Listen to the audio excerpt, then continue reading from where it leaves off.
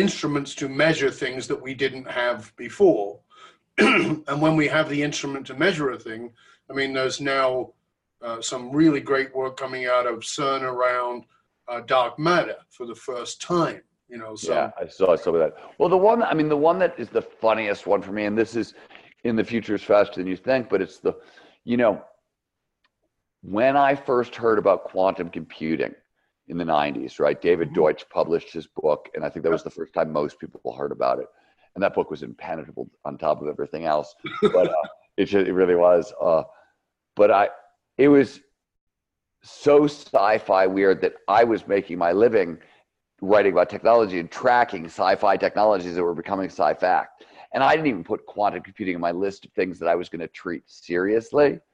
And yet Google announced quantum supremacy a couple months ago.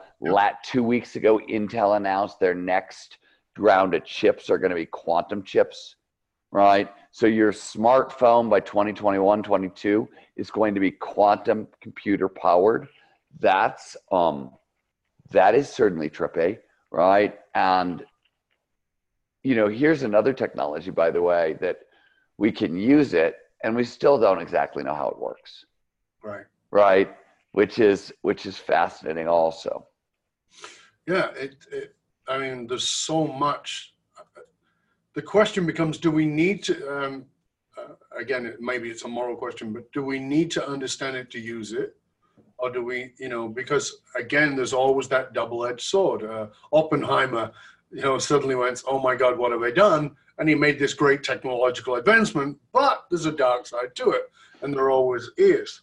What do you think we, by the way, that's a little, I gotta say, like if Oppenheimer, like it's a little after the fact, right? The thing goes boom and you go, oh my God, what have we done? Like you were doing the math all along the way. You knew what, like, I mean. Absolutely. I don't disagree with you at all. But I think that a lot of the time we get blinded by goals. Humans I agree with that. We get blinded by goals and we just go, okay, this is it. And I've seen it all the time. So one of my early mentors was a guy named Robert White, and he was a neuroscientist, one of the great neurosurgeons of the 20th century, inventor of cryonics, invented a lot of very foundational things that we still use in science today. And I'm an animal rights advocate, and he was literally the most hated man in animal rights. They hated him for a series of experiments that he conducted years and years ago, more than they hated sort of anyone. And a lot of the experiments that he was conducting, where he was literally just torturing animals, he was conducting because he fundamentally believed he was making the world a better place for you, right? Like, and he was a Catholic, and the Catholic Church teaches dogs don't have a soul. And so and animals don't have a soul. So he felt totally, it was in line with his morality. And right. And I remember being really, really torn by this. Like this was literally, I went to do a story on him, and I said to him, it was the first big neuroscience story I ever wrote. And I had managed to learn a lot of science along the way, and I got 2 hours into interviewing him, and I realized that I was really, really over my head. Like, I just stopped him, and I was like, I may have to pass this story on to another journalist. I just don't have the neuroscience to understand what you're saying. And he said, but you have time. And I said, well, I do. And he spent the next 2 weeks he was retired in his old laboratory at Case Western Reserve University, basically all day long, giving me a course in neuroscience on a story that, by the way, ultimately never ran because the magazine killed it, which was crazy on top of it all. But for 2 weeks, this dude taught me the foundation. Like, I got a grad school education from him in neuroscience, and yet he tortured animals. And I think, and he tortured animals for things that he believed in. And it's as you said, one of the reasons I married my wife is because I grew up gray. I knew absolutely amazing, wonderful people who killed people for a living. I knew amazing criminals, right? And it was always that way. Like, you were the guy who saved my ass, and you were also the guy who hurt people for a living. That was just the world I grew up in, and that was normal, right? And as a journalist, I found more of that, not less of it. So when I met my wife, she had a very clear sense of right and wrong that I never had, and I was very attracted to that because I was like, oh, okay, you can say what's black and what I can't. Everything I see is gray, and the most wonderful people are also the most awful people, and vice versa. And I saw a lot of that. So it was hard for me to steer. My wife helped me steer on that case, but I agree with you. I don't know what you do with it. Yeah, you see, you and I are very similar in that way, Stephen. I remember that from our previous conversation, because where I grew up in a ghetto. I was surrounded by crime and violence and addiction and, all brutality. I mean, insane things. And I saw people who were incredibly kind and good, who could be ferocious. I mean, right, all the time. Saturday, the difference was like Saturday at 8 a.m. versus Saturday at 10 o'clock. Yeah, right? And it was fascinating for me that, that it was part of my original pull into psychology, was that people are not a thing.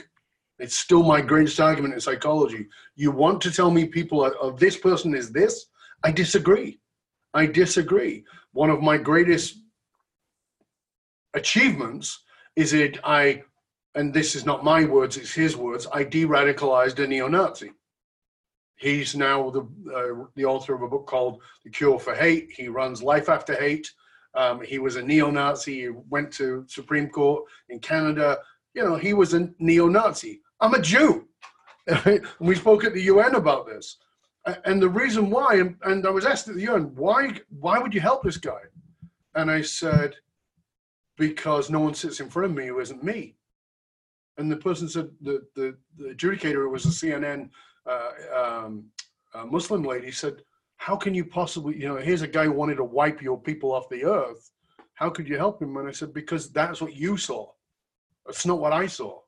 She said, what do you see? I said, I saw a highly intelligent, highly creative, insecure little boy who was incredibly articulate. And all I had to do was find a common ground. So she says, well, what did you use to de-radicalize? I said, number one, we never used that word. And number two, the answer was rapport. It was called Monty Python. We actually spoke about Monty Python for the first 25 minutes. That's all we talked about, the parrot sketch and things like that, to find that common ground, because no one is a thing. Because one of my great teachers, Parthasarathy, taught me a mantra, and the mantra is, the murderer lives in me. And by living in that space, I'm always able to go, oh, okay, I hadn't considered that. Oh, okay, I hadn't considered that. And it makes me more open, and it's a part of that driver to curiosity that is at the depth of who I am, is, well, what am I not seeing? What don't I get yet? What am I not grasping here? And we know this, as I said, I think that goals make us blind. We see it in marriages, in a fight. What are you fighting about? You're fighting about being freaking right. That's a terrible thing to fight about. What are you actually fighting about? I know we used to stop people in the middle of a fight and go, what are you fighting about? And they go, well, he's wrong. Hold on. What are you fighting about? If you're fighting about being right, you're dead in the water. So to me, it's fascinating to that's why I wanted to put this show together. Was I actually want to have people on the show. I want to have Steve Bannon on. I got a connection, and I had him, and he won't come on. Unfortunately, I want to have him on. I think he's a fascinating character. I want to have David Duke on. I want to have people on I disagree with intently. I want anti-climate people on. I want to find out what I don't understand about why they believe these things. And it doesn't mean I'll disagree with them. It means there's more to learn. And I think that this is I believe this is one of the ways we become better humans. How do you think we become better humans?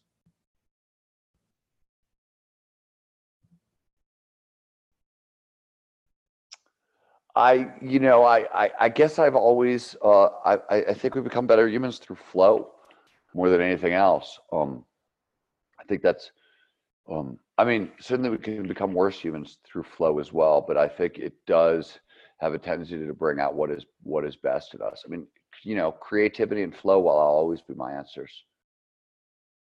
How did you first come across flow, Stephen? For you?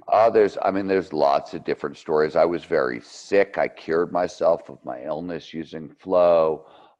It came out of my study, which was lifelong, of how the impossible becomes possible. Every time you see the impossible become possible, it doesn't matter the field, business, science, technology, you're always seeing flow. It's an optimal state of consciousness, right? It's almost tautological, right? Like water is wet, flow is there when the impossible becomes possible.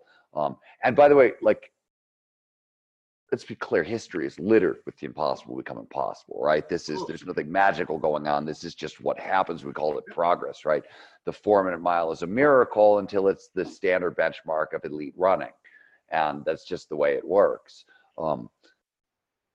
But flow is always there. So, it showed up personally for myself. It showed up as the answer to the question I was trying to solve, which is what does it take to do the impossible? And and it's to me, it's the coolest neural puzzle there is. You know what I mean? Like you asked earlier what I was curious about, and I have spent working with primarily with Stanford neuroscientist Andrew Huberman, among other people, but we've been trying to map the first 2 seconds of flow. Literally, that's literally what, like, I've shrunk it down and shrunk it down and shrunk it down, and we're working on a big article that'll come out later this year on what we've discovered. But we think we've mapped the first couple of seconds of flow. We think we found what you could call the neural circuit for flow, at least for triggering the state, for sliding us into this state. There's probably more work to be done, but we're making progress, and I'm obsessed with it. It's the greatest intellectual puzzle I have, and I think it's the secret, as far as I can tell. Not the only one, but it's a large portion of it. So what's a better question for us to ask? Then what? Well, just no, not then what. What is just generally a better question for us to be asking ourselves, to keep ourselves in that optimized state, to push ourselves towards the optimized state? Is it, what do I see as impossible and that I'm holding on to? Or, I mean, what is a better question to move us forward, do you think? So it's interesting because, I talk about the Bannister effect, which is you have to believe the impossible is possible before it becomes possible. And there's neurobiology underneath it.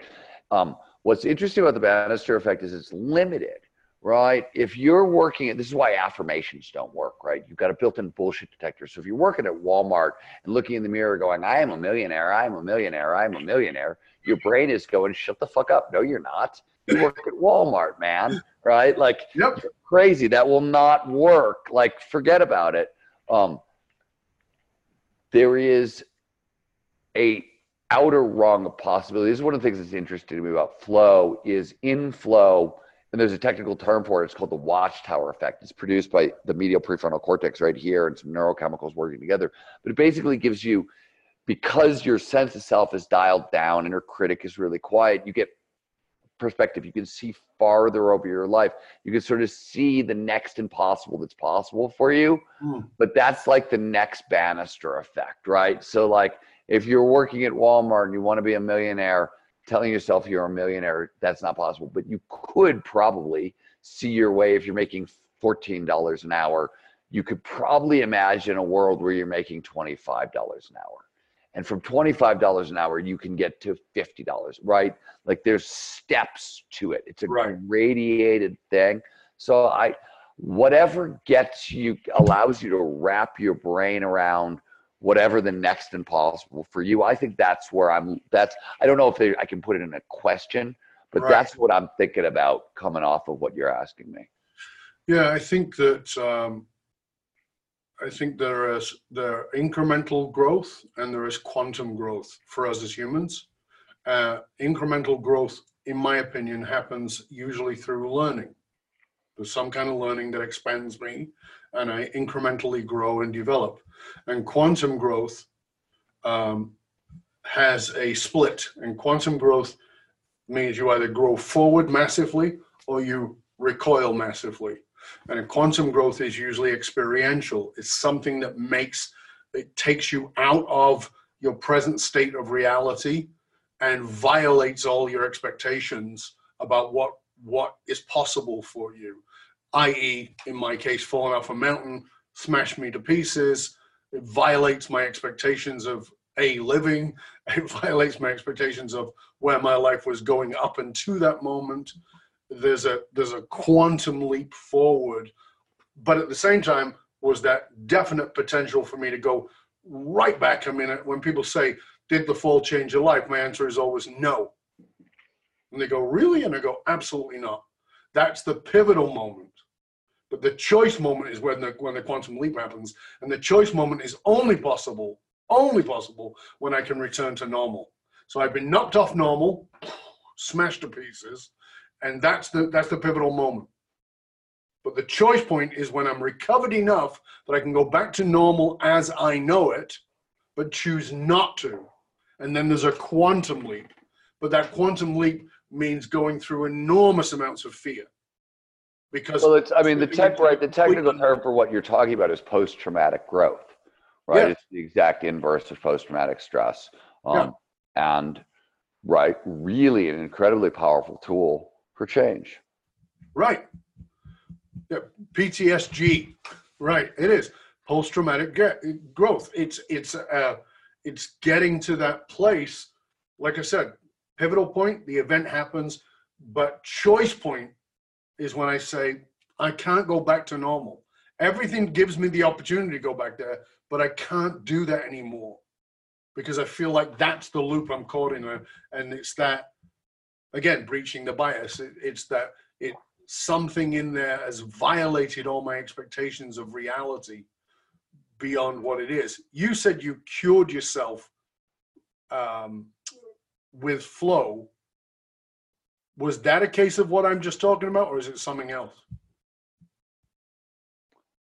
I was in bed for a very long time. I was in bed for 3 years. I was really sick. And nobody ever knew I was going to get better. So it was significant. Dov, there've been a lot of those. You know what I mean? Like I've broken 82 bones. I was told I would never walk again on a couple of different occasions. You know what I mean? Like I get a lot of pleasure out of proving people wrong. I kind of like it. I kind of like it when you tell me I can't do something because it's pretty much a guarantee that I'm going to do it. Again, I know nothing about that. Right. That's what I'm saying.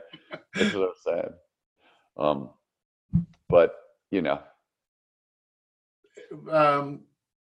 so when you were sick for 3 years, you were in bed for 3 years, were you told that was incurable? They were working very hard to cure it, and then my stomach lining started bleeding out as a reaction against what was happening. So they just had to pull me off medicines at that point, and I was nearly bankrupt because I had spent all my money, on doctors and trying to find a cure and everything else. So that I was functionally out of options at that point. So, because it's an interesting statement that flow cured you. Oh, so I had Lyme disease, which is an autoimmune condition. Right. And so when you move into flow, two things are important here. One,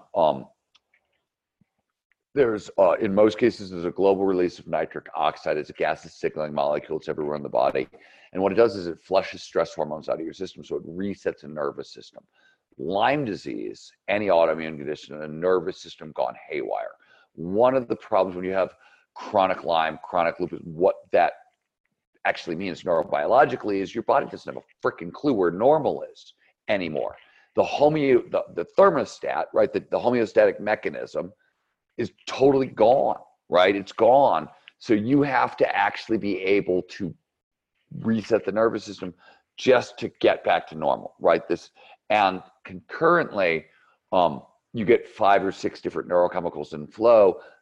The bulk of them are massive immune system boosters. So Herb Benson at Harvard, who did a lot of the work on the flow cycle and the neurobiology of flow, the neurochemistry of flow, has said that he believes most so-called cases of spontaneous healing are actually this same mechanism, this particular mechanism. I am not a rarity in this particular case. Like this happens. You can find a lot of it in the annals of medicine. It's not all that odd. People have written about it. They've seen it. There hasn't been a whole ton of work done on it, right? Like neurotransmitters as immune boosters. There's easier ways to boost your immune system. You know what I mean? But what you were talking about is really some kind of like a hard reset. It can't for your nervous system. Yes. Yeah.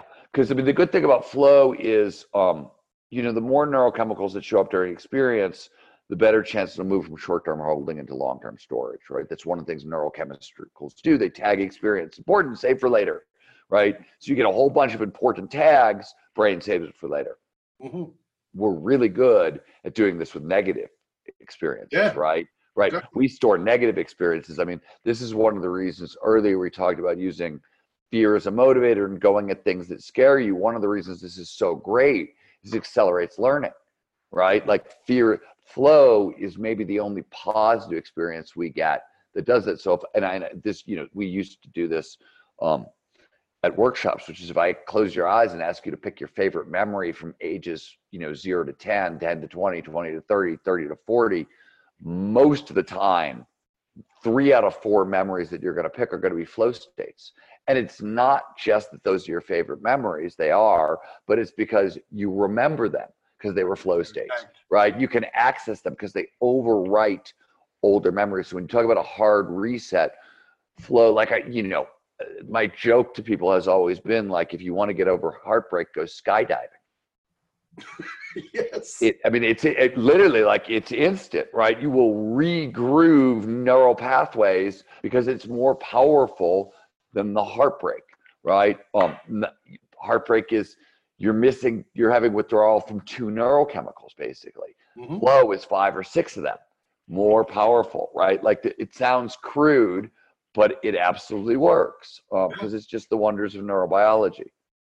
So in that hard reset thing, what do you think about the context of psilocybins or, any of those, DMT or whatever it is, which are now becoming, again, more popular, coming back into popular culture? Yeah, certainly I wrote about them a lot in Stealing Fire. Right. I personally do not love psychedelics as high performance tools. But I do find what the research has shown is that they're very effective for trauma, right? The research has consistently shown they're very effective for trauma. Now, I often ask myself, is this because you're dealing with generations that have not had experiences with these compounds before, right? And you can hear different things if you talk to people in these communities. Some will say, oh, the trauma protocols have set and setting and therapists, and so it'll always work. Maybe, right? Maybe. Or if you've done a copious amount of psychedelics in your life, it's really not gonna have that, right? So there's issues with some of that work. As I said in Stealing Fire, I'm really excited we have more options, right? We understand why these things work. We're getting better. We're getting more precise in our targeting with them, and they're becoming much more useful. To me, this is what I always say, and I say this in workshops for high performance, which is I'm not all that interested in technological solutions or pharmacological solutions. And the reason is quite simply, the story I always say is when I was coming up as a journalist, there were 4 or 5 different occasions where I was shot at, caught in the crossfire, right? Or being directly pointed at and shot at. On none of those occasions did I have the ability to be like, excuse me, dude with an Uzi, Could you hold on while I like take this substance and we can wait for it to kick in so I can perform right? Like that shit doesn't happen. I need to perform my best when I need to perform my best. I can't. Time out. I need my. Right. I need Exactly. my Like, LSD. hold on, I need to put on my EEG headset so I can meditate into a stress-free zone so I can deal with your bullets. Well, no, it doesn't actually work that way. You know what I mean? Like, I do. in my own life, you know, as a writer, certainly the situations where I've needed creativity the most, right? The deadline situations. It was an editor calling me up. It's like 1 o'clock in the morning. I need this fucking thing by 8 a.m. Redo it. Blah blah blah. I like. Oh well, maybe I should do some acid and have some insight, and then 3 days from now. No, that's not how it works. That's not been my experience with it. And I swear to God, Dub, if one more teenager in a funny silk hat comes up to me and wants to have a plant medicine cacao, I swear to God, if I don't kill a millennial, if I die without killing a millennial, it is going to be a miracle. I'm just saying. I understand. It's fascinating to me because, I'm old enough that I did research 25, 30 years ago that's now becoming cool. So look, I mean, I worked so hard on these issues, and now that these things have happened, a part of me regrets working so hard on these issues. Like, maybe it was better to keep this one in a box because people just seem to be morons around state-changing technologies, be it them substances or actual techs. It doesn't seem to matter. It just seems to bring out the moron in people. For me, I remember being in my 20s, which is a long time ago, but really being fascinated by one substance and one substance only, and that was cortisol. I was fascinated with the stress response in the human being and how it is so incredibly subjective, and how stress makes some people very positive and makes them do amazing things, and other people it just doesn't. And how we deal with that, how we deal with stress through meditation or whatever it is because stress is also a factor. The cortisol is part of the factor of moving into a flow state, right? Yeah, it's interesting. There's research on this at this point. Flow is a stress response at the front end. You will always see frustration. In fact, so when you're frustrated, when your brain makes a prediction error, the anterior cingulate cortex produces a very specific wave. It's called an M400 wave. It literally means something went wrong, right? Something went wrong. Reality doesn't match. Your prediction doesn't match reality, right? You screwed up somehow. Always see it at the front end of a flow state. And we see cortisol levels increase. We also see both sympathetic fight or flight response and parasympathetic at once. So the reason you see all this stuff is because it's precision fine tuning, right? Flow is a very precise response. So the brain, so acetylcholine and norepinephrine they're both focusing chemicals. They tend to be in opposition. Serotonin and dopamine tend to be in opposition. Parasympathetic, sympathetic, they tend to work in opposition. That tends to be, right? We were talking earlier how everything is a spectrum, right? One of the reasons we get spectrum responses where things are in opposition is because it allows for fine tuning of the systems, right? So you need very precise tuning to produce these responses. But as you pointed out, cortisol is interesting because it operates on such a slow time scale, right? Like dopamine is seconds, right? And oxytocin is minutes. Cortisol is like 15, 20 minutes, right? Before it fully works its way into your system, fully takes, like these are they're different time scales. And it's interesting, like we don't think this way, but dogs do this and we do this also as the brain keeps time through neurochemistry, right? Certain neurochemicals and certain hormones only show up in certain time scales. So we keep time very, very differently. I'll give you dogs. I said this earlier. They keep time through how much scent is left, right? They can smell an odor and they can go, oh, Stephen, my human, was here 10 minutes ago, 20 minutes ago, 2 days ago, 2 weeks ago, 6 months ago, right? So how much of something is it's a weird, we don't keep time that way, right? I mean, maybe if your wife happens to wear perfume, right, you walk into a room and you smell it, you're like, oh, she was in here. But very rare few of us go, oh, she was in here 3.5 minutes ago. Exactly, right? And you put the perfume on 2.5 minutes before she was in here 3.5, right? But dogs do that all the time, which is, I don't know how we got here. I'm running out of the time for the conversation. I'm running into we got to finish up. Listen, mate, I always love our conversations, and you have an open invitation to come back anytime at all, because I just love where we get to go to. You are definitely one of my favorite people to talk to, and I love your mind and how it works. Thank you for your time. Please tell our listeners and our viewers where they can find out more about you and all of the resources and books and ways to find out about what bring you in.